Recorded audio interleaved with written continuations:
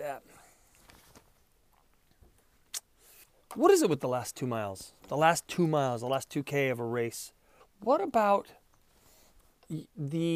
for me when I'm running, and it does not matter, this is important, it does not matter the length of the run. It could be a 10K, it could be a 5K, and this is crazy. It could be a half marathon or a full marathon, anything in between. But the minute I see a marker that says 2K left, man, this something in my psychology gets harder and harder about those last two are so much harder.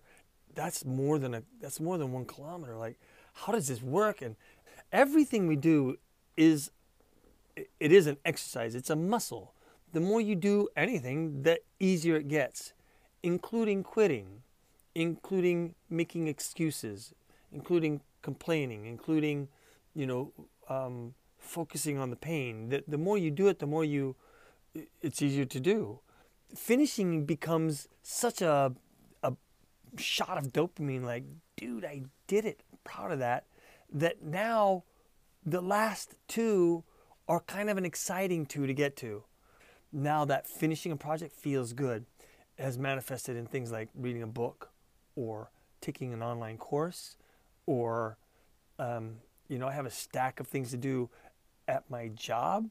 You really have to start developing the appetite for finishing something. If you don't have it, start small, right?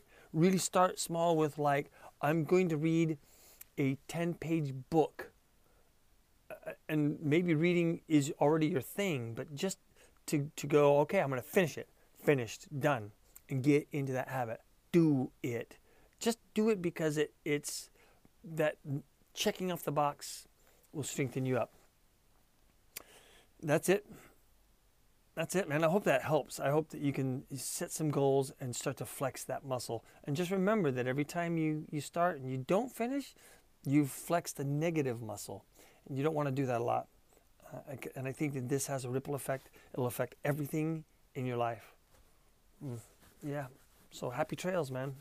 Knock 'em dead.